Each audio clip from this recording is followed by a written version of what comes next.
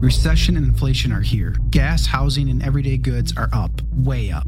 And you want to be ready for any situation. So what would you do if there's no food on the shelf? ARC Heirloom Seeds are here to help. Did you know 99% of seeds sold today can't reproduce? With Heirloom Seeds, you only have to plant once. Then you can grow year after year, giving you and your family stability and security because things are getting crazy out there. Our all-in-one seed kit provides everything you need to grow your own food. This premium seed kit has over 65 varieties, 50,000 seeds in stores for 15 years. You'll also get our exclusive seed guide to make growing a no-brainer. ARC Seed Kits is a family-owned and operated business and the most trusted name in the nation for over 15 years. Our mandate is to get heirloom seeds into every home in America. Go to arcseedkits.com today and get free shipping by entering promo code podcast. That's ARKseedkits.com, promo code podcast. Get your seeds, get prepared, get growing. arcseedkits.com.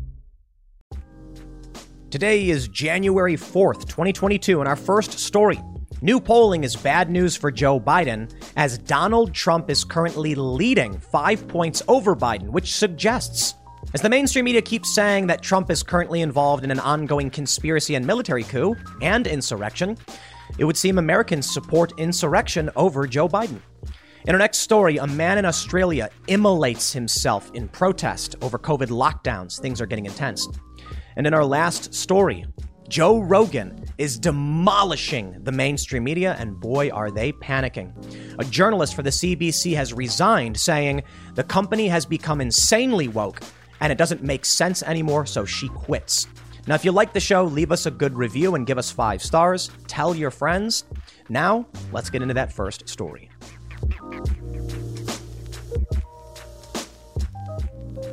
With the anniversary of January 6th just around the corner, the media is cranking it into full gear, claiming that not only did Donald Trump stage an insurrection, he staged a military coup. He failed, but the conspiracy is ongoing, and Donald Trump, in fact, is planning the next coup. The Atlantic says Trump's next coup has already begun. Shocking, I know. What's more shocking is that according to polls, the American people prefer Donald Trump's insurrection military coup, an attempt to subvert democracy, over the Democratic Party, over Joe Biden, and in the House, over the Democrats. Republicans are expected to win in the midterms. Maybe not. We'll see. I know historically, this is what's expected to happen. It's the president's first term, and there's a shift in the House. But again, we'll see. Hard to make predictions this far out. But the polls right now show people favor Republicans, independents especially, favor Republicans, and regular people in the polls favor Donald Trump, I think by like 5 points. Now, if we track alongside the narrative from the mainstream media, this means regular Americans would prefer to vote for a guy who tried to steal an election via military coup and insurrection, as opposed to Joe Biden, the man who valiantly stood up and staved off the end of American democracy. The reality is, it's an absurd narrative. Donald Trump did not stage an insurrection, and a new story has come out basically proving the insurrection narrative is false. Apparently, Donald Trump had ordered secret shoot-to-kill commandos to protect Mike Pence. Does not sound like Trump was trying to stage an insurrection or anything like that. In fact, it sounds like quite the opposite. And actually, it was only a week or so ago, we heard other news in leaked communications, or I shouldn't say leaked, but published private communications from Trump administration officials and people sending messages to then Chief of Staff Mark Meadows. They were saying, tell Donald Trump to call this out and stop this. And Donald Trump did. Trump came out and said, go home peacefully. We can't have this. The Democrats are in shambles, the Democratic Party. Democrats are retiring in massive numbers. We're up to 24 Democrats announcing their retirement. And to be fair, some of these people are really old. And if I were to be honest, I think many more should be retiring. But the age of these individuals and just the mass retirements says to me the Democratic Party is in shambles. The polls show people favor Republicans. The narrative from the establishment media is insane and people aren't buying it anymore. Joe Rogan is getting 3 or 4 times the views that any one of these mainstream political pundits. Regular people are saying no, and boy, you could say This is call for optimism. A lot of people want to say I'm too pessimistic, but maybe what we're seeing now is regular people are waking up. They are realizing the lies from the mainstream media are just that, lies. And they are saying, I just want my life back.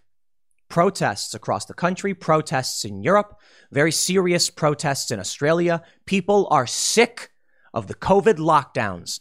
Meanwhile, Ocasio-Cortez parties it up in Florida with no mask, exposing the hypocrisy of the Democrats for all to see. And you know what? It seems to be working. This is an individual who's championed mask mandates, who's defended a governor, who's pushed forth vaccine mandates to a certain degree, not as harsh as the big cities, but statewide, yeah. Mask or vax, the governor calls it, and AOC defends that.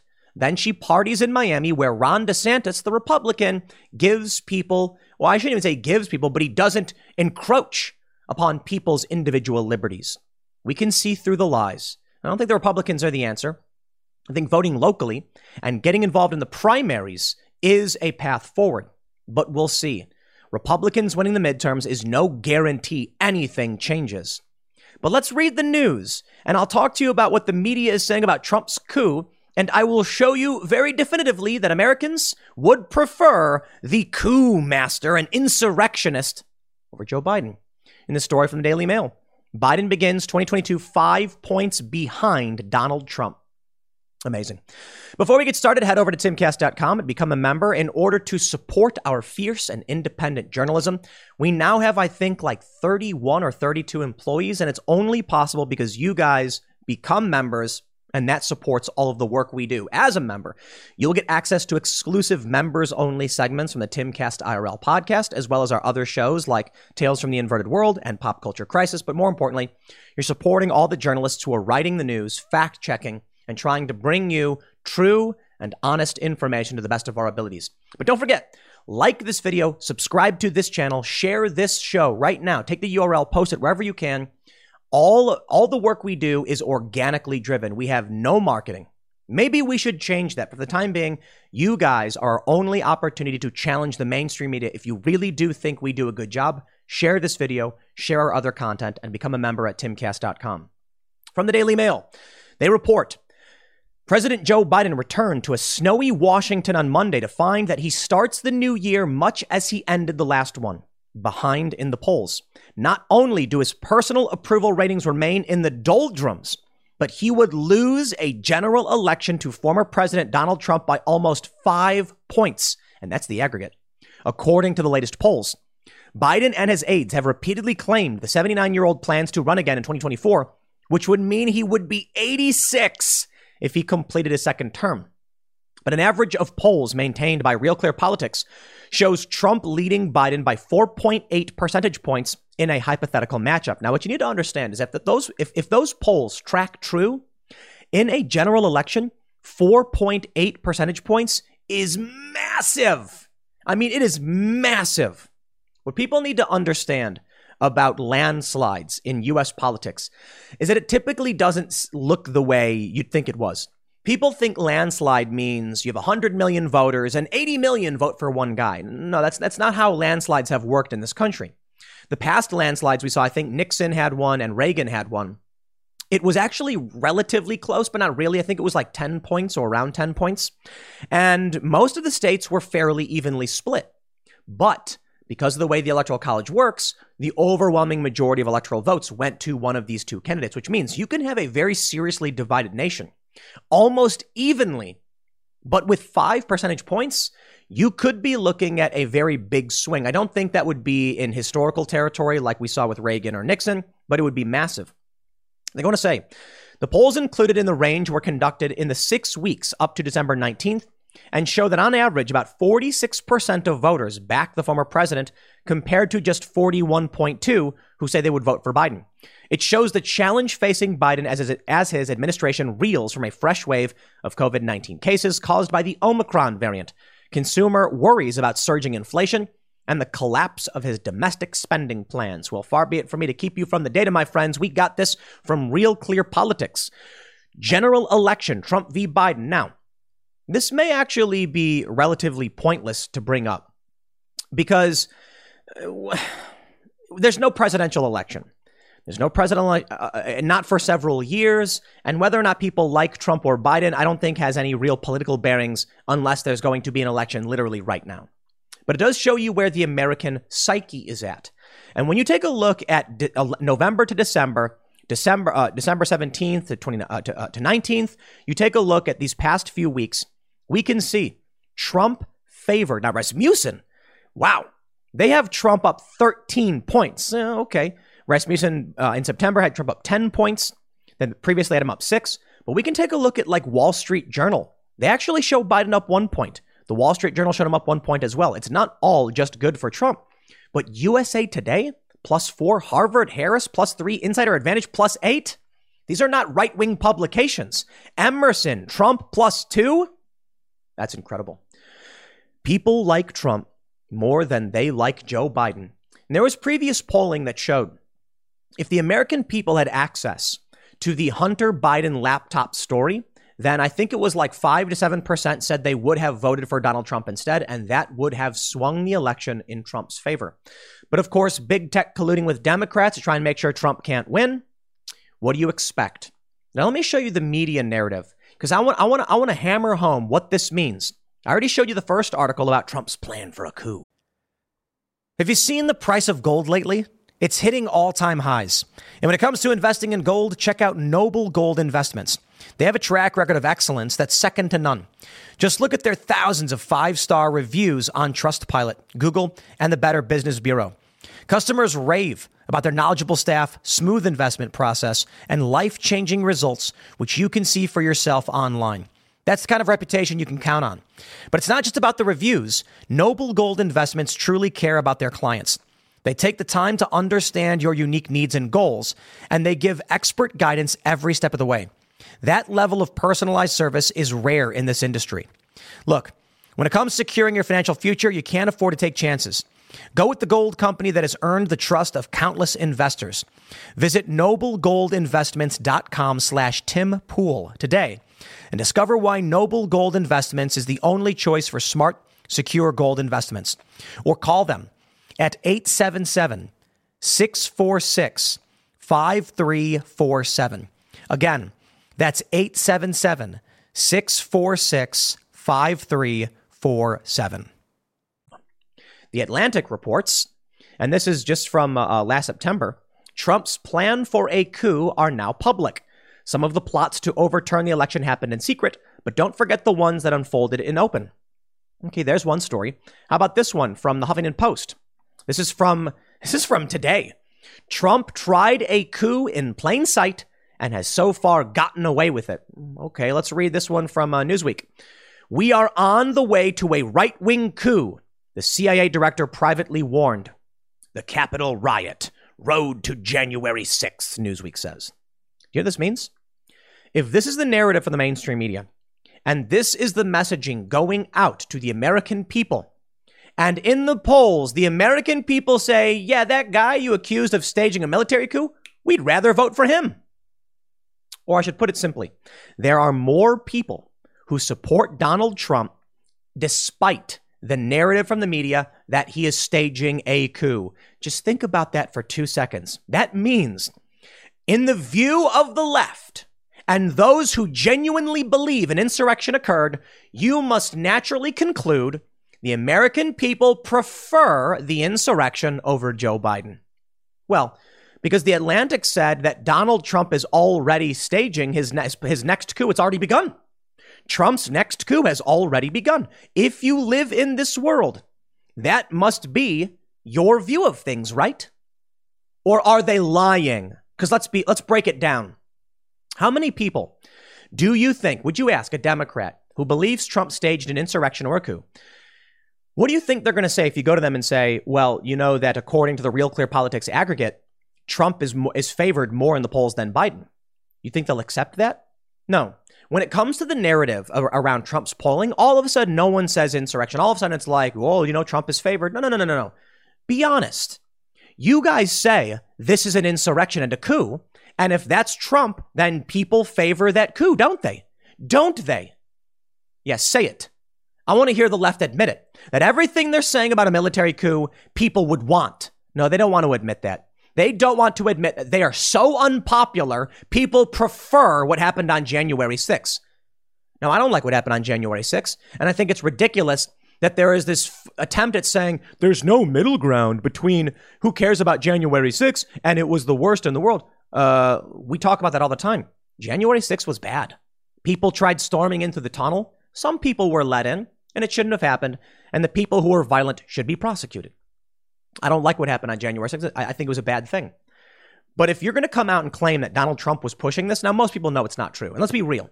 When I say in the title and everything that people prefer the insurrection, I'm speaking from the perspective of the left to make a point. Genuinely, I don't believe the American people think a coup actually happened or there was an insurrection. I think the media is just lying. Here we go, The Hill. Nearly a year after January 6th, U.S. democracy remains perilously fragile. Why is it that all of these people who claim that democracy is ending, what they are just complaining about Republicans winning?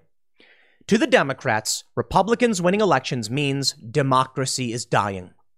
No, that actually would mean democracy is working, right? Democratic Republic, people are moving forward. Oh, man. Well, I'll tell you this. I got more. Let me see if I can get this one up from the Inquirer. Is the smoking gun in Trump's January 6th attempt at a coup hiding in plain sight? From The Nation, the uncanny resemblance of the beer hall putsch and the January 6th insurrection. If 1920s Germany could punish Hitler for leading a coup attempt, why can't America go after Trump? From yesterday. So I'd like to just stress, if you are someone who holds the world view of the nation, you believe the world is this, that Donald Trump staged a coup that resembled, it's an uncanny resemblance to the beer hall putsch, then you need to recognize the American people support that. And that must be a terrifying world to live in. You're losing. Trump is winning. And Trump's not even announced he's running yet, though most people think he will be running. Oh, my friends, there's more. From Politico. It's only gotten worse, the long shadow of the night that broke the House. For most Democrats, the biggest affront wasn't even the violence by Donald Trump's supporters. It was the votes more than 140 of their GOP colleagues took afterward. Why? Could it be that the GOP is actually representing their constituents? They don't think it was a military coup and the Democrats are actually the bad guys here? Has that ever occurred to these people that they're the bad guys? It's like that skit where the two Nazis are like, are we the baddies? Yeah, maybe you are. Yeah, you're the baddies. All right, here we go. Here's the new narrative. From The Guardian. Opinion, U.S. Capitol attack. The risk of a coup in the next U.S. election is greater now than it ever was under Trump. Oh, I love it. These people are insane. But you know what? It doesn't matter. It doesn't matter if they're sane or insane. What matters is the political worldview in this country is fractured to such a degree, there's no bridging the gap. You know, I talked about over the past several years, the gap was getting bigger. It was getting bigger. Yeah, well, now it's two completely different nations. And I'm not kidding. The Democrats say democracy will end if Republicans win. The American people say we prefer Donald Trump. So if these views can't coexist within the same system, the Democrats have genuinely lost the plot and live in crackpot world. And that's why when you look at quote unquote the right, you end up with moderates, libertarians, post-liberals, center-left liberals, social liberals, conservatives, and even, to a certain extent, the far right, traditional conservatives and the ultra-religious, all seemingly in agreement on these issues, even though they completely disagree on policy. It's because the Democratic Party is a cult. Wokeness, it's a cult. And they live in a crackpot world of insane narratives. Lawrence Tribe says Republicans are busy undermining the next election, but giving up on democracy isn't an option. We must fight back, and here's how. Only free and fair elections in which the loser abides by the result stand between each of us and life at the mercy of a despotic regime. I don't think it's Republicans who are taking away people's individual liberties. Isn't it funny that the Democrats keep saying that the Republicans are the evil ones, and it's the Democrats that are taking away people's rights and locking them in their homes? Look, if that's the world you want to live in, you're free to do so. Oh, it gets better. From The Guardian. Man. U.S. could be under right-wing dictator by 2030, Canadian professor warns. Canadian political scientist, warns in op-ed of Trumpist threat to American democracy and possible effect on northern neighbor. Man, the narrative, it just never seems to go away. From CNBC, Biden disapproval hits new high as voters give him bad grades on economy. New CNBC Change poll says. Why don't these polls, these mainstream media companies that often push out these narratives of insurrection, why don't they address the fact that people hate Joe Biden? Not everybody, but a lot of people.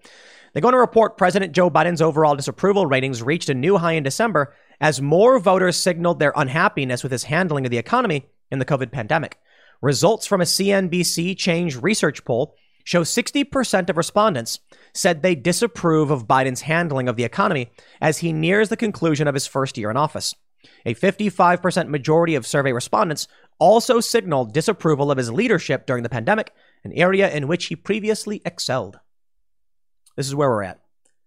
So if the mainstream media is correct, the American people are faced with the possibility of a right-wing dictator, a military coup currently underway, and an insurrectionist in Donald Trump, and at the same time, they support that. Sure. The Democrats, you've lost. And maybe in their crazy crackpot world, it really is the end of democracy, but the reality is they've just lost it. From Fox News, surge in House Democratic 2022 retirement announcements as 2021 comes to a close. House GOP leader Kevin McCarthy in August predicted the current wave of Democratic retirement announcements. Well, let's be fair. A lot of these Democrats are really old. We have this story from The Hill. Rep. Bobby Rush becomes latest House Democrat not seeking re-election. Rush said Monday he will not seek re-election after 15 terms in Congress. 15 terms. Rush told the Chicago Sun-Times he made the decision in the past several weeks and that it was a result of a conversation he had with his grandson. I don't want my grandchildren to know me from a television news clip or something they read in a newspaper. I want them to know me on an intimate level, know something about me, and I want to know something about them. I don't want to be a historical figure to my grandchildren. The Illinois Democrat said he plans to remain active in his ministry and use his life story and experiences to inspire young people. Rush co-founded the Illinois chapter of the Black Panthers, becoming acting chairman following the killings of Fred Hampton and Mark Clark in a police raid in December 1969. His career has been marked by a focus on civil rights and racial injustice. He is 75 years old and has served since 1993. He defeated, back then, Barack Obama in a 2000 Democratic primary for the state's 1st congressional district. He is the 24th House Democrat to not seek re-election in 2022. Republicans only need to flip 5 seats to win the majority. Rush will make an announcement Tuesday on his future plans, his office announced. Now, Republicans could win based on this alone. We don't know for sure. We don't know exactly where people will end up voting or who they'll end up voting for, but I'll show you this. We have this from Ballotopedia. 14 seats held by Democrats and 20 held by Republicans are up for a regular election in 2022. The map shows what seats are up for re-election and the incumbent ahead of the election. So we got a lot of states here. There are more Republican states, more Republican seats that are up for re-election, and that means Republicans are at a disadvantage. However, based on current polling trends, it would seem that that might not matter. Republicans need to win. They need to hold 20 states and win 1 Democrat state. Now, they could theoretically lose Democrats could lose in, say, Colorado. I don't know for sure. Arizona could absolutely flip Republican. I think it's entirely a possibility. Now, of course, California, Illinois, New York, Washington, Oregon, I don't see any of these states changing. So it's going to be tough. Because Republicans, this is their race to lose. We'll see. Now, as for the House and historic party control, over the past several years, Republicans have been in control of, I believe this is the U.S. House. This is the Senate. And now it's completely even. And it was in 2018, we saw the House flipped. The Senate has dropped evenly. So interestingly, it has shifted in favor of Democrats over the past few years, but this could just be because of Donald Trump. It could be that because of Barack Obama, we saw Republicans take the House, and the Republicans held the Senate since Obama's, I believe this is his first term, into a second term. Republicans lost it, likely due to Donald Trump. This could mean that we're going to see a standard historical shift, nothing spectacular, just a historical shift. Joe Biden is president. There's a lot of problems, so people say they're going to vote the other way. 538 says, why the president's party almost always has a bid midterm. They say history certainly seems adamant that they will win the national popular vote for the U.S. House and gain seats there, although their prospects in the Senate are less certain. But as with any rule, there are exceptions. And some theories for why the midterm curse exists may contain some hints that Democrats may be able to hold their losses to a minimum. At this point, though, history isn't on the Democrat side. It's really interesting. They ask, are Republicans really a lock to sweep the 2022 midterms? And they're going to say that since World War II, the president's party has consistently gotten a lower share of the national House popular vote in the midterm than in the prior presidential election. Well, if that's anything to go off of, then we need to say this. The Democrats did maintain control of the House in 2020, but they lost some key areas. Southern Texas, Miami, for instance. Nobody thought Miami would turn Republican. This was safe Democrat territory. That's how bad it was. But it wasn't enough. Why? Donald Trump. Donald Trump mobilized people against the Republicans.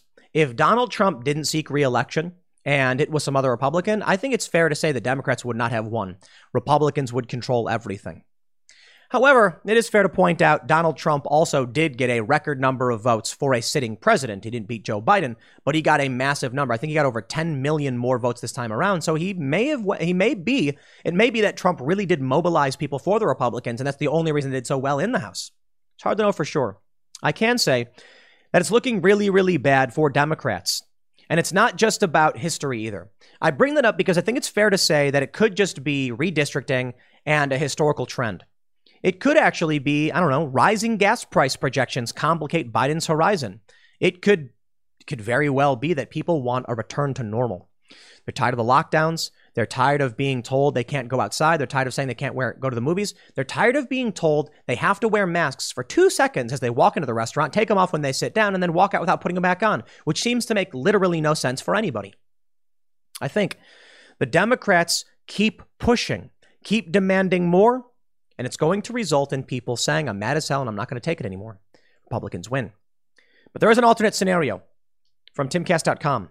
About half of both Republicans and Democrats view the other side as enemies that threaten their entire way of life. The CBS News YouGov survey was focused on opinions surrounding the events that took place on January 6th. When asked about their feelings towards people in the other party, 43% of Democrats and 48% of Republicans view the other side as enemies who threaten their entire way of life. The respondents were asked to classify the other side as their enemy or political opposition. When polled about political violence, about a quarter of Americans cited gun policies, abortion policies, civil rights, labor issues, and even vaccine and coronavirus policies as reasons that they may support it. Did you know Fast Growing Trees is the biggest online nursery in the U.S. with more than 10,000 different kinds of plants and over 2 million happy customers in the U.S.? They have everything you could possibly want, like fruit trees, palm trees, evergreens, houseplants, and so much more. Whatever you're interested in, they have it for you. Find the perfect fit for your climate and space. Fast Growing Trees makes it easy to order online, and your plants are shipped directly to your door in 1 to 2 days. And along with their 30-day Alive and Thrive guarantee, they offer free plant consultation forever. This spring, they have the best deals online, up to half off on select plants and other deals. And listeners to our show get an additional 15% off their first purchase when using the code POOL at checkout. That's an additional 15% off at fastgrowingtrees.com using the code POOL at checkout. Fastgrowingtrees.com, code POOL. Offer is valid for a limited time. Terms and conditions may apply.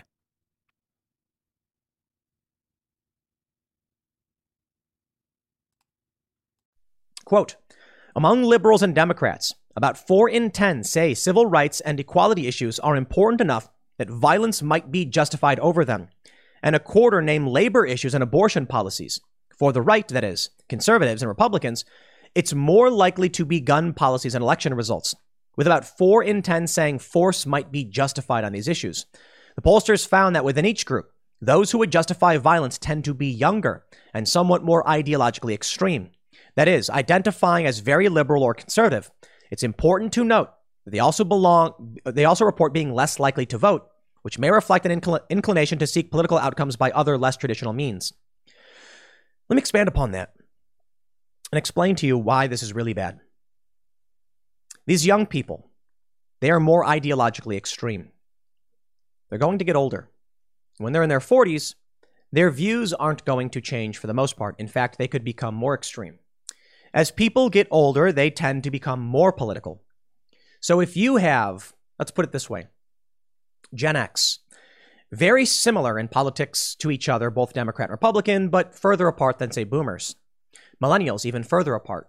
You can see that as the new generation comes in, the distance between both sides will increase. When Gen Xers age out of the workforce and then eventually retire and pass on, millennials will be in charge of everything, and they're more ideologically opposed to each other.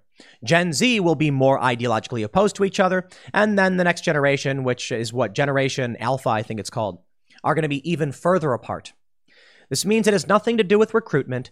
It has nothing to do with media. It has nothing to do with what I'm telling you right now. It has everything to do with how kids are being raised by the older generation. And if Republicans can stop the schools from indoctrinating kids, then it may actually start to pull back. The left, younger generation, may start to become less ideologically extreme. But if these leftist institutions, these schools and these teachers keep indoctrinating kids, we are going to see extreme hyperpolarization as a result of an aging population, not as a result of recruitment. This is what people don't understand. If young people are not taught your values and the things you care about, be it politics or, riding a bike, then there will be no culture around that. You can take a look at why certain institutions die off, why certain sports die off. I made this point to Steve Bannon. I thought it was kind of funny. Rollerblading is a good example. It was substantially more popular than any action sport, even today, in the 90s. Rollerblading was huge. It was massive. And then all of a sudden, it started to fade away. It started to die off, and now there's almost no rollerblading culture. Why is that? They did not inspire kids.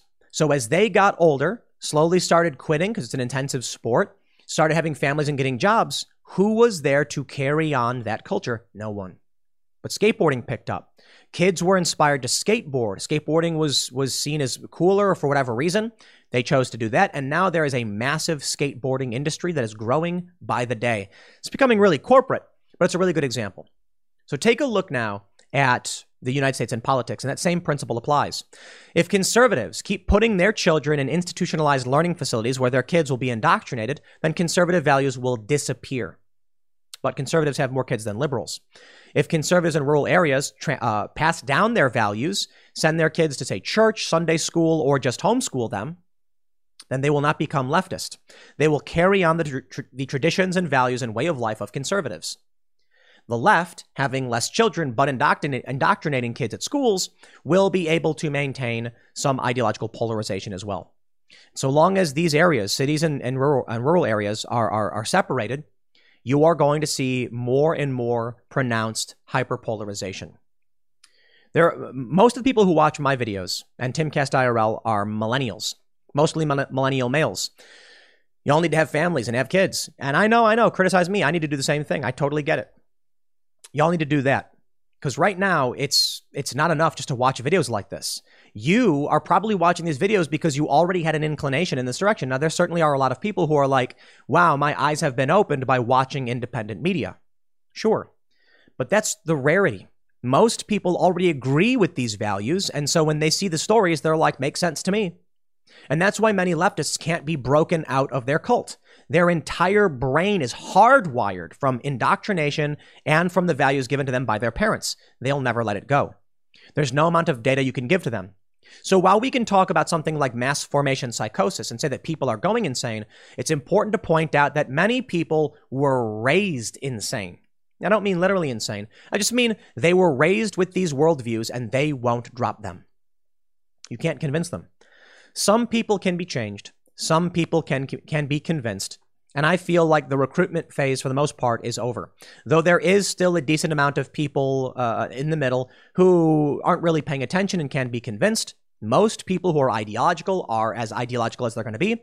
They're going to instill those values in the next generation, be it through schools or through their family.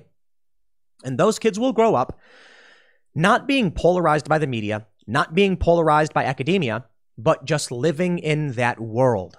They will then see the other, the conservatives or whatever, and say they are so wrong and so different from me, I could never reconcile with them. It would be insane. Imagine if someone came to you and said, the sky is green, and you'd say the sky is blue. And all you're really arguing is semantics, because they certainly see the same sky as you, but they use a different word for it. You would then be like, these people are nuts. The sky is not green. The sky is blue. And they'd be like, this person's insane. The sky's clearly green. Not understanding they're referring to the same concept by a different word. That's all that matters. Then they would just say, you're nuts. The reason I bring that part up is because when we're talking about what's going on with the wokeness and the left, is that the woke left and the right actually agree on so much, but they use different words to describe them. The left uses racism to mean something completely different. And so by doing that, the right doesn't understand what they're talking about. And when the right says racism in the traditional sense, the left is like, how does that apply to what we're talking about? Different languages. And thus, there we go. Imagine there are two individuals who meet in an open field. They're both armed. They speak different languages. And they don't understand each other's cultures or way of life, and they fear each other. Then they start trying to talk, and they can't understand each other. It's a recipe for disaster. Not always. Depends on the willingness to fight. But some people might just say, I don't trust you, I don't like you, and the way you talk sounds weird, and you'll probably hurt me. And there you go. Fighting breaks out. I don't know exactly how it will play out, but I can say, according to the media, the American people favor insurrection.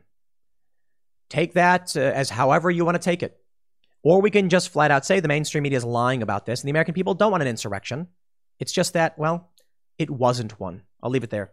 Next segment's coming up tonight at 8 p.m. over at youtube.com/TimCastIRL. Thanks for hanging out. We'll see you all then. This is a shocking story from a few days ago. I didn't get to it, but I've been wanting to talk about it and the ongoing protests and rioting over COVID restrictions. And now that we're getting more and more news about record-breaking COVID cases, over 1 million cases in the U.S. or whatever, and the obvious politics around this, I thought, we got to highlight this story. An Australian man self-immolates after ranting against COVID vaccines. I'll tell you the challenge right now. We're not Australia, but we could be. Australia's got quarantine camps where we were assured that it was only for people who were coming into the country and needed to quarantine. You see, they were putting people in hotels. That wasn't working out. There was no real food. People were complaining. There were no windows. So they said, okay, we will appropriate mining facilities into international arrival bungalows. That's what I was told.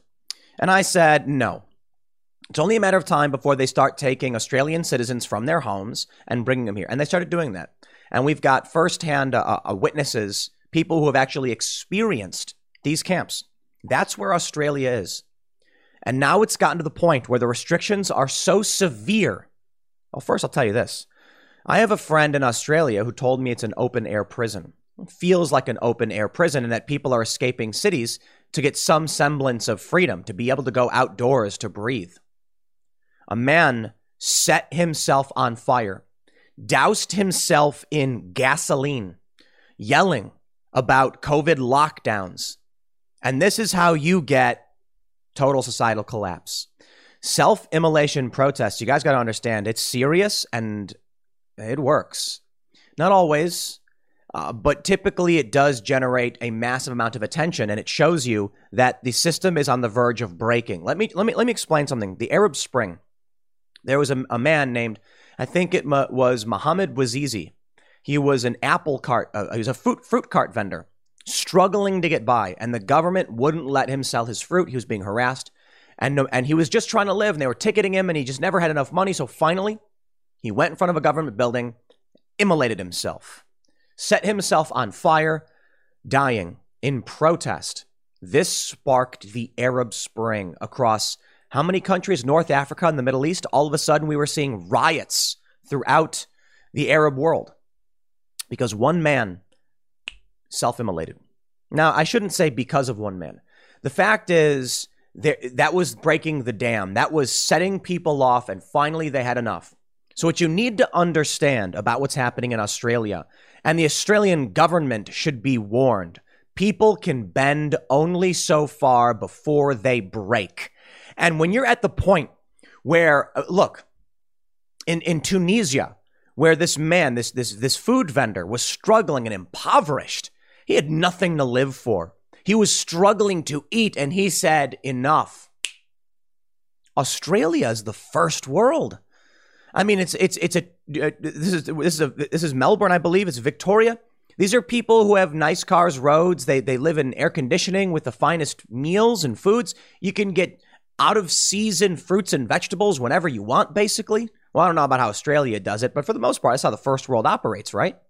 And it's so bad that a man doused himself in gasoline and set himself on fire. What that means is that the system is on the verge of collapse. Not always. You know, there have been people who have protested things that may be a bit esoteric, government conspiracies or policy. And I'll tell you this, you know, a lot of people, they're not going to self-immolate because California is not, you know, arresting illegal immigrants or anything like that. They're just going to complain about it. That's not something that cracks society. But police keeping you in your homes, taking people to camps, that's when you get people saying, I'm mad as hell and I'm not going to take it anymore. So I'd say this, be warned, Australian government, when people are willing to kill themselves, and not just like out of defeatism, but in setting themselves on fire, one of the most brutal ways to do it, that you have people who are willing to go to extreme ends, your system is on the verge of collapse. Here's the story from the New York Post. An Australian man was critically injured after he doused himself in gasoline and lit himself on fire in public on New Year's Day after ranting against vaccines, according to local reports. The gruesome act of self-immolation occurred just after 8 p.m. local time in the Richmond section of Melbourne, when the man poured the gasoline on himself and his vehicle while shouting expletives regarding the state of Victoria's new COVID-19 vaccine mandate, according to the Herald Sun. Witnesses said police and firefighters tried to douse the burning man with water as he exited the vehicle, still shouting. With the help of 5 bystanders, officials restrained the man and put him into an ambulance that transported him to the Alfred Hospital. His skin was burning. He was on fire. A woman who did not want to be identified told the Herald Sun, his skin stuck to my shirt. He was just off his face screaming about the vaccine mandates. A spokesperson for the hospital told the paper the man was in critical but stable condition. One witness, Lydia O'Connor, was dining at a nearby restaurant when she heard the man's screams. He poured gas on himself and on his car. It was on purpose. He was screaming about mandates. He was screaming no vax ID and throwing books. The scene was cordoned off by law enforcement after the incident, and patrons at local shops and restaurants were asked to remain inside. The man has not yet been identified by law enforcement. Victoria's state government requires individuals to present proof of vaccination in order to enter bars, restaurants, and movie theaters. Workers are also required to be fully vaccinated. Check out this from The Independent. Protests, anger, it's spreading. I don't know how far it will get, but I have no reason to believe that it will stop because it's happening all over Europe and the US. And I have to wonder if this is even about COVID at this point. Anti-vaxxers storm COVID testing center and trash equipment in disgraceful protest. Prominent anti-lockdown figure Piers Corbyn helped lead Freedom Rally through Milton Keynes. Police are appealing for information on the dozens of people filmed taking over an NHS test and trace site in Milton Keynes, with one woman captured ransacking an office and stealing what appears to be various COVID testing samples and equipment. My friends, this story, people are mad as hell and they're not going to take it anymore. We are getting to the point where people are actually going out and this is an act of revolution. Look, this is not an overt declaration of anything, but this is an act of revolution. Take a look at the American Revolution, the Boston Tea Party. A handful of people, went in and protested this thing. They threw tea into the harbor over taxes. My understanding is that they didn't vandalize anything and they replaced the lock after they had finished their protest because they understood, don't victimize the people over government policy. What this is something similar. Now, this could be nothing, could be vandalism, it could be protest, could end up being nothing. Or it could be a grain of sand in a heap that is a revolutionary act. People saying no to their government, people removing politicians. And it could be, you know what? I'll tell you this. I'll tell you where people are ready to lose their minds. Remember, what was it? Was it 2019? There was that earth-shattering election in the UK where conservatives won, like districts and areas of the UK. I'm not familiar with UK politics for the most part, but areas that had been liberal for like 100 years turned conservative. What do you think? This is how it goes. People get fed up, and the US is on track for this as well because we follow a similar track to the UK. Look at Brexit. Look at Donald Trump. People voted. They voted in a major swing to conservatives saying, save us from these psychopaths. What happened? Boris Johnson, what did he do? No, they just locked everybody down. Now, people seeing that there is no electoral path to freedom and personal liberties, yeah, they're going to go around ransacking buildings. It's very different from what we saw with Black Lives Matter and Antifa. Black Lives Matter and Antifa were acting on behalf of the machine.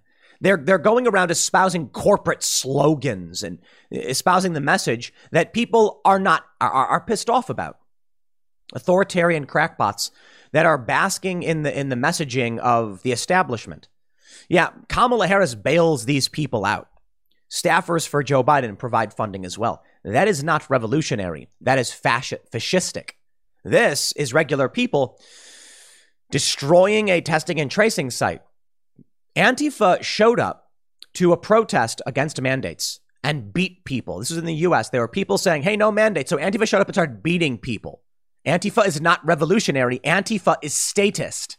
This is revolutionary. I'm not condemning or condoning, just pointing out that basic fact. The footage was shared on social media, also showed members of the crowd throwing traffic cones towards the marquee setup to administer tests, while the man can be heard announcing via a loud hailer that they come peacefully.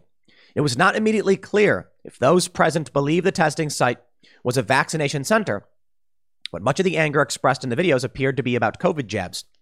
Jeff Wyatt, former deputy leader of the Far Right for Britain movement, far right, addressed the crowd before leading its charge through the site, where he claimed there were millions of like-minded anti-vaccine activists who have woken up. How much you want to bet they're not actually anti-vax, they're just anti-mandate? Because that's what they're doing now. They're conflating anybody who opposes government mandates to being an anti-vaxxer. You know what? It's stupid, and I literally don't care. I absolutely do not care about your stupid, moronic semantic games. Yeah, you don't want mandates? Well, you're an anti-vaxxer. Don't care. You can call it a floorbow for all I care. Mandates are wrong. Call me every name in the book. Your worldview is garbage, and you are a crackpot despot that I don't care about. These people who are in the Matrix, who follow along with this stuff, you are the banality of evil. You are those people in pictures from 1930s Germany standing and saluting the Nazi party. I love it because people are like, not everything can be compared to Nazi Germany. You know what? Okay, fine. I'll walk that one way back and say it was wrong of me to compare you to the mindless drones that empowered fascism. Now I'll just throw it to, Spain, the Civil War. Yeah, you're those crackpots that led to fascism. Or how about Italy? Or how about China raising the red salute as you march down the street and say, it's not communist. Morons. And you know what? At a certain point, like I'll put it this way. I said this the other day. I think the recruiting phase is well over, right? There are moderate. Either you're paying attention and you realize what's happened to your life, or you're not. I don't see any of this that I'm producing convincing people for the most part. No. To be fair, there will still be some people who are late to the game and will be waking up and realizing what's going on. I've taught and direct interaction can really help. I have friends whose parents are trapped in the Matrix watching CNN all day, even though CNN has no ratings. And then I go and sit down and I can answer every single question about all of these major issues around Trump and Biden and the lockdowns and the economy. And they're like, oh, I didn't know those things. And I can be like, I can show you all the sources and prove it. These people, they get pulled out of it. But many people, I think for the most part, we have squeezed the last bit of olive oil out of that olive, and we are well beyond. It is no longer fair to say extra virgin olive oil. No, it is a withered, dried husk. We've squeezed so much of that olive, it's turned to dust. There are still people who need to have this stuff explained to them. This is not about COVID. Look at China. Everyone's got to have their social app, their app on their phones to travel around. They lock people down for weeks on a whim. Oh, we think there's COVID. Everybody locked in your homes. Testing every single place you go. They stick a swab up your nose. They've even stuck cotton swabs into the rectums of U.S. officials. This is not about COVID. It is about pushing you until you just get on your knees and fillet the state. That's what's happening. Now, COVID sucks. It's bad. And Omicron is surging. The latest reports say that the symptoms are fairly mild because as time goes on, COVID becomes more transmissible but weaker. My understanding is that Omicron has some of the highest transmissibility we've ever seen, we've seen yet in any COVID variant, which means basically everyone is likely to get it. And it's mild though. It's mild though. Still very bad and very much worse than the flu because I had it. I don't know if I had Omicron or Delta or whatever. No idea. I don't even know how they determine whether you have what strain you have because when they tested me, they didn't check for any of that stuff or when I got tested. And it was bad. It was absolutely brutal. And I would not recommend anybody get it. So that being said, you got to talk to trusted medical professionals about what makes sense. And I'm not saying go blindly to a doctor who can't answer questions. If you got a doctor and you ask him questions and they can't answer it, find a better doctor. I saw this meme where someone's like, my doctor doesn't even know what's in it. And I'm like, dude, if you hired a plumber and you asked the plumber, like, what's the name of the pipe behind the toilet? Or like, what do you call that? He's like, I don't know, a pipe. You'd be like, isn't there a name for like a U-joint or something? Oh, you need to get a real plumber, dude. I assure you, plumbers can tell you all of the names of things. It's all about finding someone who knows what they're talking about. Look at Dr. Robert Malone. He's a scientist, right? You can trust the science, but that means also listening to the establishment narrative and the dissent at the same time. I'm trying to draw that conclusion. So how do you get through to these people who are giving up all of their freedoms for totalitarian security? Many of these people don't want to be gotten to. They want to just revel in the mob. They want to march along in lockstep because it feels good. They don't want to think for themselves. Well, I don't think we're waking those people up. It has been a decade of these conversations about the absurdity of what's been happening, and it's only getting worse. Granted, I'm not saying it's over. I'm not saying give up. I'm saying we're reaching this point where the system is on the verge of snapping. The dam is going to break. Michael Malice, smart guy. He said they thought Trump was the river, but he was the dam, or something to that effect, when he was actually the dam. Trump was stopping this from surging through. People were angry. They were mad as hell. And they saw Donald Trump and said, okay, we'll give this guy a shot. And then the establishment went absolutely balls to the wall against Trump to stop him. And they broke the dam. And now there are people saying there's nothing left. Now, of course, I think voting in the primaries, voting locally in your state, and then, those primary votes for the Republican Party into the federal election in November, that has a really good chance. And hopefully we still have an opportunity here in 2024. But I tell you this, if people begin to feel like there is nothing they can do and they have nothing left to lose, it'll get a lot worse than self-immolation. It's like that joke from Futurama. Bender. Remember Bender? Yeah, you like Bender. He said, I'm so embarrassed, I wish everyone else was dead. That's the joke, right? And that's, he was trying to, you're making fun of Bender for being self-interested, and he would rather everyone else, no longer be alive as opposed to himself. Well, there are people like that. And there are a lot of people like that. And that's scary. Violence is bad.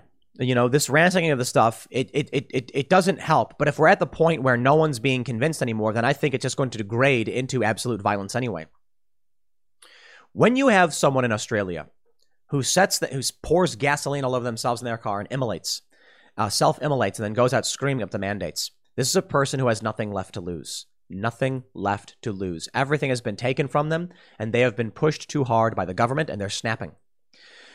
In order for there to be camps, concentration camps, internment camps, or whatever, people need to be compliant, which means the camps need to be enacted before things get too bad. In Australia right now, they build these camps. They're building more. And they can bring people to them because things haven't gotten to that point. But eventually, When people start to see things getting really bad, they will not comply. And when people don't comply, the government can't contain them.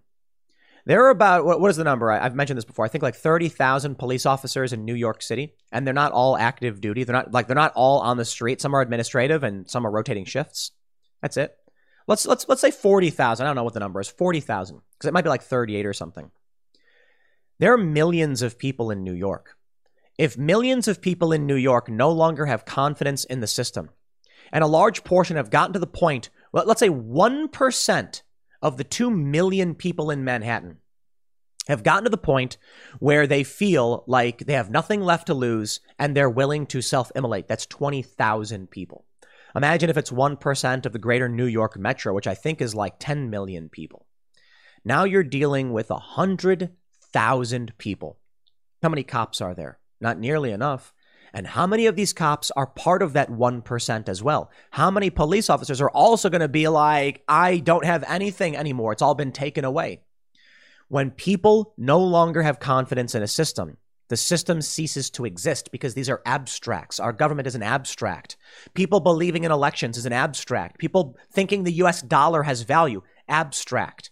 There is no tangible reality tying people to this other than mass confidence. When you see people rioting, when you see people immolating themselves, confidence is being broken. And so what that brings us to is the point where people just stop. There can be a couple different ways this goes. One is that people just no longer believe the government is relevant and they ignore it. But if the government maintains a show of force, which they are in Australia and in the US, not as much, but in Europe as well, then people start to believe the emperor has no clothes, and these people I do not respect and don't represent me are threatening me with violence. So I'll put it this way.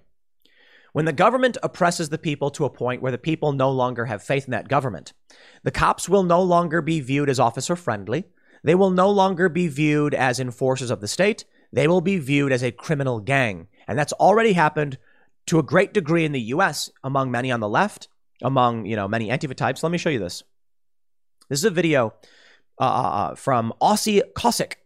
Police ordered to get out by Queensland cafe owner and angry locals. This is crazy. In this video, the cops come in and are acting a fool and causing trouble. And the cafe owner is basically like, get out, get out, get out. I've asked you 4 times. You have to leave. No one here has broken the law. And then people in the cafe, just regular people, start chanting for the police to get out. This reminds me of that V for Vendetta moment where the inspector is telling the story and he says eventually someone will do something stupid. And it shows the police officer shoot the little girl. We're getting to that point. Let me give you a scenario in Australia. People are already willing to say, I'm mad as hell and I can't take it anymore. I'm not going to take it anymore. What happens when the police walk into a cafe and start shaking down the cafe owner and locals are getting angry and they're yelling, get out at the cops, and the cops say no. And the cop tries arresting or striking someone who works there. And then regular people feeling that they have no confidence in these officers and viewing them more as a criminal gang than as law enforcement. What happens then when the people start beating the cops? When that happens, everyone around who feel the same way will just say the police are illegitimate. And many already feel that way. That's why the man self-immolating is such an important moment to pay attention to. It shows that someone is not only willing to lay down their life in protest, that they're fed up with the government, that they feel the system is broken, they have nothing left to lose, but they are so angry, they will protest and end their lives in one of the most brutal ways imaginable. It'd be one thing when you have people right now, suicides are way up. These are people saying, I've got nothing left and I have no reason to fight. These are people who are saying there's nothing left for me, but the system is too strong. The man immolating himself is someone who says the system is not strong and I will stand up against it. What happens when all of these people who are committing suicide and then they're up just say, well, if I'm going out, and they take it to the streets? Yeah, Australia will collapse. Europe will collapse. The US will collapse. China, man, they've seemed to have figured it out, I guess. But I think even China can't handle it. If all of these billion people just reject the system collapses. So pay attention. This is getting serious, and this year is going to be absolutely insane. I'll leave it there. Next segment's coming up at 1 p.m. on this channel. Thanks for hanging out, and I'll see you all then. The establishment media is losing. The corporate press is collapsing. Joe Rogan is winning. As are other shows like Timcast IRL, this show, we continue to grow, we do better and better, but we're still very small relative to all of these other mainstream news programs, and especially compared to Joe Rogan. But there's a big story, a couple big stories. One about, obviously, Joe Rogan's ratings, but the other about a journalist at the CBC who has resigned, talking about how it used to be a real news company. Now it's just like a student zine writing about, I kid you not, the article she talks about where she's like confused about it is non-binary Filipinos struggling because Tagalog doesn't have non-binary pronouns or something. I kid you not. She writes, she doesn't understand why it is that is an editorial priority and other really big stories are not. And you know what? The readers of the CBC, the viewers, also have the same question. Now, as I was digging into this story and looking at Joe Rogan's ratings, I found this article from The Independent. It's titled, YouTube Takes Down Anti-Vax Joe Rogan Interview with Dr. Robert Malone, which likened vaccines to mass psychosis. Well, the controversial episode remains on Spotify. YouTube has removed a video of the full interview, which was uploaded by an unofficial channel. It was not uploaded by Joe Rogan. And a lot of people are trying to make it seem like the removal of Dr. Malone's interview, as well as Peter, I think it's Peter McCullough, was like Joe Rogan uploaded it and YouTube took it down. Rogan does not upload his episodes. He uploads clips to YouTube, not full episodes. But I saw this headline, and it really breaks down for you exactly what this journalist from the CBC is saying. And it really, I guess, helps us understand why it's not just about Joe Rogan. It's about all of us. It's about this show. It's about you guys watching. So I'll say this before we get started. Go to Timcast. I don't normally do it in these segments, but I'm going to do it here because it's important. Go to timcast.com, become a member, help support our work. We are growing. We are funded almost exclusively by your memberships. All the journalists that we have on this website who are writing articles and fact-checking everything, it's because you guys are members.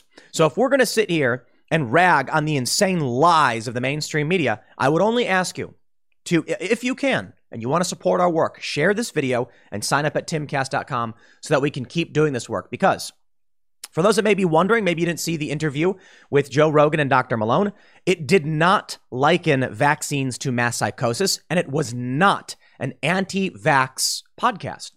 In fact, Dr. Malone is fairly middle of the road. Malone was censored from Twitter, censored from YouTube, and many of you probably know the story, but I want to give you some context before we get into talk about the bigger mainstream media problems. Dr. Malone, if you listen to this interview with Joe Rogan, he's actually very pro-vaccine, and he's actually been vaccinated. I think he's been boosted. I could be wrong, but he's not even opposed to he's very middle of the road. Look, there are people who go online and put out crazy conspiracy theories and think the worst possible thing about the vaccines. Dr. Malone isn't even doing that. In fact, I think he had many positive words to say about mRNA technology and the vaccines themselves, even pushing back to a certain degree on Joe Rogan. When Dr. Malone was bringing up Uttar Pradesh in India, where many people have claimed people are being treated with ivermectin, he actually pulled back a little bit because I think his goal is to be factual. He says, we don't know what Uttar Pradesh was treating their people with, but it may have been ivermectin. Now, that's big because you'd expect anti-vaxxers to say it's a fact this happened. I'm not here to get into the science or anything like that. I'm not here to talk about the science. I'm not a doctor. Okay, you got to talk to a trusted medical professional, as I always say, as many people do. I'm here to point out that the episode was not likening vaccines to mass psychosis.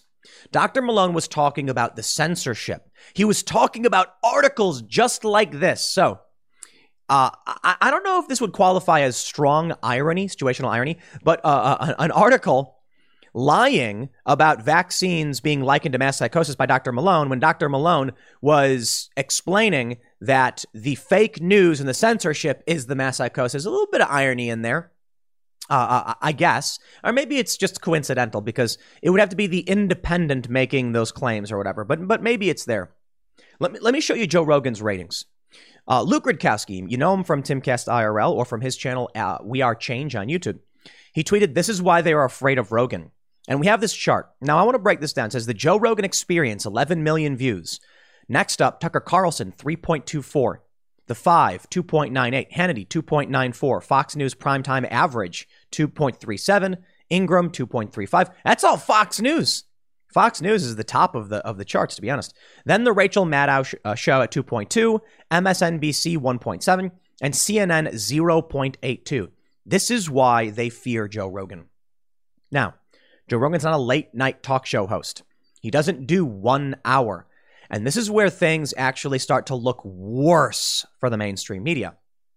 Now, with Tucker Carlson Tonight, The Five, Hannity, etc., and all these shows, and Rachel Maddow, they're on live for that hour. For Tucker Carlson, if you want to watch the show, you got to pay for it. It's paywalled, but you can watch it for free on TV, or I should say it's on cable, so you got to pay for cable or whatever. If Tucker Carlson put out his show as a podcast, then, because I don't think it is, I think it's on Fox Nation and you got to pay for it, then he'd probably be getting way more views as well. However, Joe Rogan getting 11 million views per episode on a 3-hour episode. Imagine if Joe broke up each one of his shows into an hour segment, like Tucker or these other shows are. They're 1-hour segments. Joe would have 3 times the viewership. Based on, so what I mean to say is, technically that wouldn't be true. He'd still be getting 11 million per episode, but his overall total viewership would substantially increase threefold across the board. That, I think, is relevant to this conversation. Joe Rogan is the mainstream media. So I want to give a shout out to all of those independent, the news articles that want to lie about Joe. Here's the funny thing about how they lie about Joe Rogan. When they say that his episode likened vaccines to mass psychosis. Who are you trying to convince? 11 million people listen to that show, and they know full well that's not true. Joe is absolutely obliterating these mainstream media outlets. And again, I don't want to sell ourselves short. We are growing rapidly. We've got, I think, 32 employees now. We're growing. The more you guys sign up and support our work, the more we grow. And I'd love to see Joe expand beyond just his one show. This is one of the things that really worries me about this. Now, let me go back in time. A lot of the growth I've had with Timcast, my channel, and the website is thanks, in part, to Joe Rogan. It depends on how you view it. Joe had me on his show when I had only, I think, like 300,000 subscribers. And then it immediately boosted me up to several 100,000, 600 or so, 800, like between 2 channels. And that really did help me. Joe had me on a couple times. I went on with Jack Dorsey, and that was a big boost for my career, which allowed me to continue to grow and expand. Joe's not doing the same thing. He doesn't have to. And I'm not saying this as a dig or anything. Joe is a comedian. He's an MMA commentator, and he does a talk show. Fantastic. But he's not launching a news show. He's not launching a news website. He's not taking his values and creating a larger base around that. And again, he doesn't have to. I want to do that. That's what I want to do. That's what we need to do. So while Timcast may be nowhere near as big as the Joe Rogan Experience, I think our daily average is slightly less than CNN. We get around 800,000 views on Timcast IRL alone. Well, to be fair, the whole show network, we're getting, I think like 2 or 3 million per day across all platforms, which is good, but it's not the same as like a single show, right? So we're growing. I want to make sure we can produce more news, hire more journalists, and counter the lies in the mainstream media, which means Joe Rogan, how much longer can he carry on this show? How much longer will these views last? Because eventually he's going to slow down. Maybe it might not be for another 30 years. I mean, dude could end up very old hosting a show, and Larry King was pretty old. I think he's still doing shows. But if Joe's not expanding beyond his footprint, then we need to make sure that we are pursuing that message, this kind of thinking that Joe is spearheading, and build something more out of it. So I think we're doing that here at Timcast, but let me show you this article. Speaking freely, lean out with Tara Henley. Tara Henley was a CBC journalist who quit, and she breaks down exactly why she did. Because the media companies are going insane. And I'll stress this point. People listen to Joe Rogan because he's relatable, he's a regular guy, he's honest, he speaks logic. When he talks about what's going on with his treatment and COVID and all that stuff, what he says makes sense. What the Independent says is an obvious lie or opinion. How about that? This is what it's like in the mainstream media. Tara Henley writes why I resigned from the Canadian Broadcasting Corporation. She says, for months now, I've been getting complaints about the Canadian Broadcasting Corporation, where I've worked as a TV and radio producer and occasional on-air columnist for much of this past decade. People want to know why, for example, non-binary Filipinos concerned about a lack of LGBT terms in Tagalog is an editorial priority for the CBC. Tagalog, of course, for those that are familiar, I think it's the most common language among Filipinos, though they do speak many other languages. When local issues of broad concern go unreported, or why our pop culture radio show's coverage of the Dave Chappelle Netflix special failed to include any of the legions of fans or comics that did not find it offensive, or why exactly taxpayers should be funding articles that scold Canadians for using words such as brainstorm and lame. When I started at the National Public Broadcaster in 2013, the network produced some of the best journalism in the country. By the time I resigned last month, it embodied some of the worst trends in mainstream media. In a short period of time, the CBC went from being a trusted source of news to churning out clickbait that reads like a parody of the student press. Wow. Tara Henley, absolutely bravo on that quip. It reads like a parody, not even the student press. No, mind you, a parody of one. All right. Now look at this story from CBC.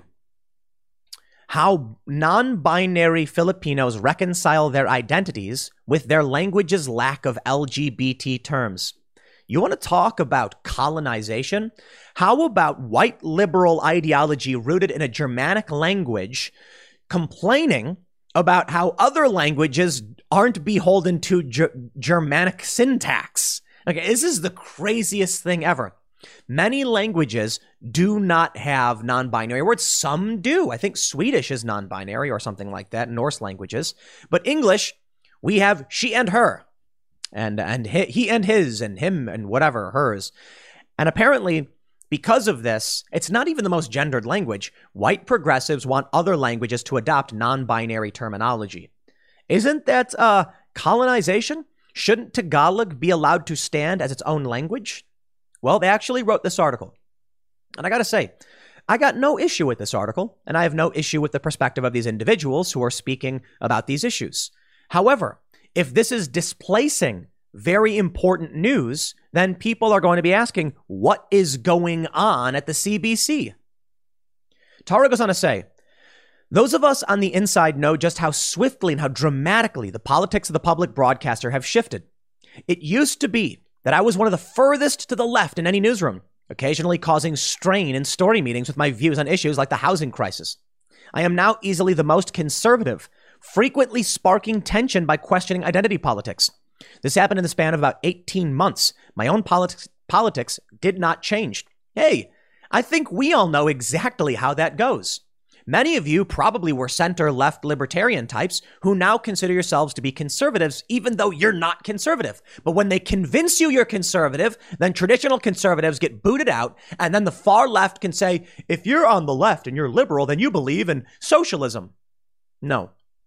If we're looking at the political compass, with far left being negative 100 and far right being positive 100. And I don't mean that in a negative or positive way. I'll just say, we'll say it in scale. You know what? We'll do this. You have team B and team 1 or whatever. If on the left, you reach the furthest point of the left economic scale, you are a socialist. Complete controlled economics. The further right you go on the economic scale, you end up with totally free open markets and free enterprise. Now, if you're on the left, you favor slightly more cooperative systems than competitive systems. There are a lot of people on the right who don't like this terminology, but I think it's one of the easiest way to explain it.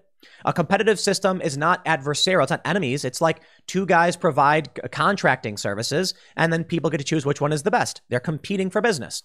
A cooperative system is you have one group of contractors, they all work together, and you go to them and they try and sort it out. In some ways, left communal cooperative systems make sense. In many ways, they don't. If you are far left, then you are probably a communist. Or socialist. For her, which is my own politics didn't change, she's probably been center left for a long time. And now leftists in the mainstream are dominating the conversation. They are cultural leftists and economic leftists. For most of us, we're like cultural center left and economic center left.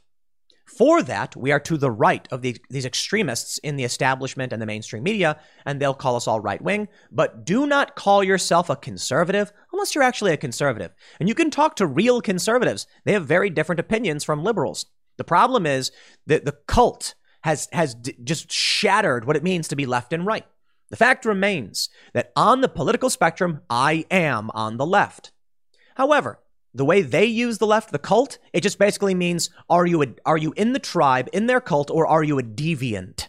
It doesn't actually mean left cultural or economics. It doesn't mean right cultural or economics, which means their whole view of left and right is meaningless. To them, Hassan Piker of, Hassan the Hun, when he says the government should be allowed to mandate ID requirements and proof you've been administered a private product from a massive multinational pharmaceutical corporation, he says that's left-wing. That's not left-wing. The people on the left, that is not left-wing. The lucrative merger of corporation and state is not left-wing. It is authoritarianism. But sure, fine, call yourself whatever you want. I suppose if you completely nationalize those systems and then force people, you're an authoritarian leftist. I suppose you can be that, I guess. She goes on to say, to work at the CBC in the current climate is to embrace cognitive dissonance and to abandon journalistic integrity. It is to sign on enthusiastically to a radical political agenda that originated on Ivy League campuses in the United States and spread through American social media platforms that monetize outrage and stoke societal divisions. It is to pretend that the woke worldview is near universal, even if it is far from popular and those you know and speak to and interview and read. Yeah, wokeness is not popular, but they've infiltrated enough seats of power that, well, they're gaining more and more power, and it's starting to appear like there is some popularity among people who hold this worldview, and it's just not true. We've seen the data. I've covered it for years. I think 2018, it was 8% of the U.S. 8. Now, if that number has grown, it has certainly not grown by that much in the span of a few years, but it may be growing quickly. But what, 10, 12%? Still the overwhelming minority. The issue is it's not about wokeness. It's about the cult. And there are many people who dance behind Joe Biden cheering, even though the guy can't even speak properly. But it's because they're in a cult. And the way you keep someone in a cult is you don't give them access to information. You love bomb them. You tell them, you're right. You're so great. We love you. Don't listen. Don't listen. Then when Joe Biden comes out and says, Trudeau on a shot of pressure, which he literally said, they don't hear it. And so later on, they're confused when people are saying, let's go, Brandon, or Trinidad on a shop at a pressure. Like, I don't understand what this means. You just plug your ears. Don't listen. It'll break you out of the cult. She goes on to say to work at the CBC now is to accept the idea that race is the most significant thing about a person and that some races are more relevant to the public conversation than others. It is in my newsroom to fill out a racial profile form for every guest you book, to actively book more people of some races and less of others. To work at the CBC is to submit to job interviews that are not about qualifications or experience, but instead demand the pairing of orthodoxies, the demonstration of fealty to dogma. This is beyond the mainstream media. It's beyond Joe Rogan. It's beyond this channel. It's beyond your support for the work we do at Timcast. This is the infiltration of Marxism. Now, I know there may be some people saying, that's ridiculous. Let me give you the simple layman general understanding. Marx viewed the world through oppressed and oppressor. That's the general Marxist ideology. It's a lot more complicated than I know. But the oppressors were the wealthy and the oppressed were the proletariat, the working class.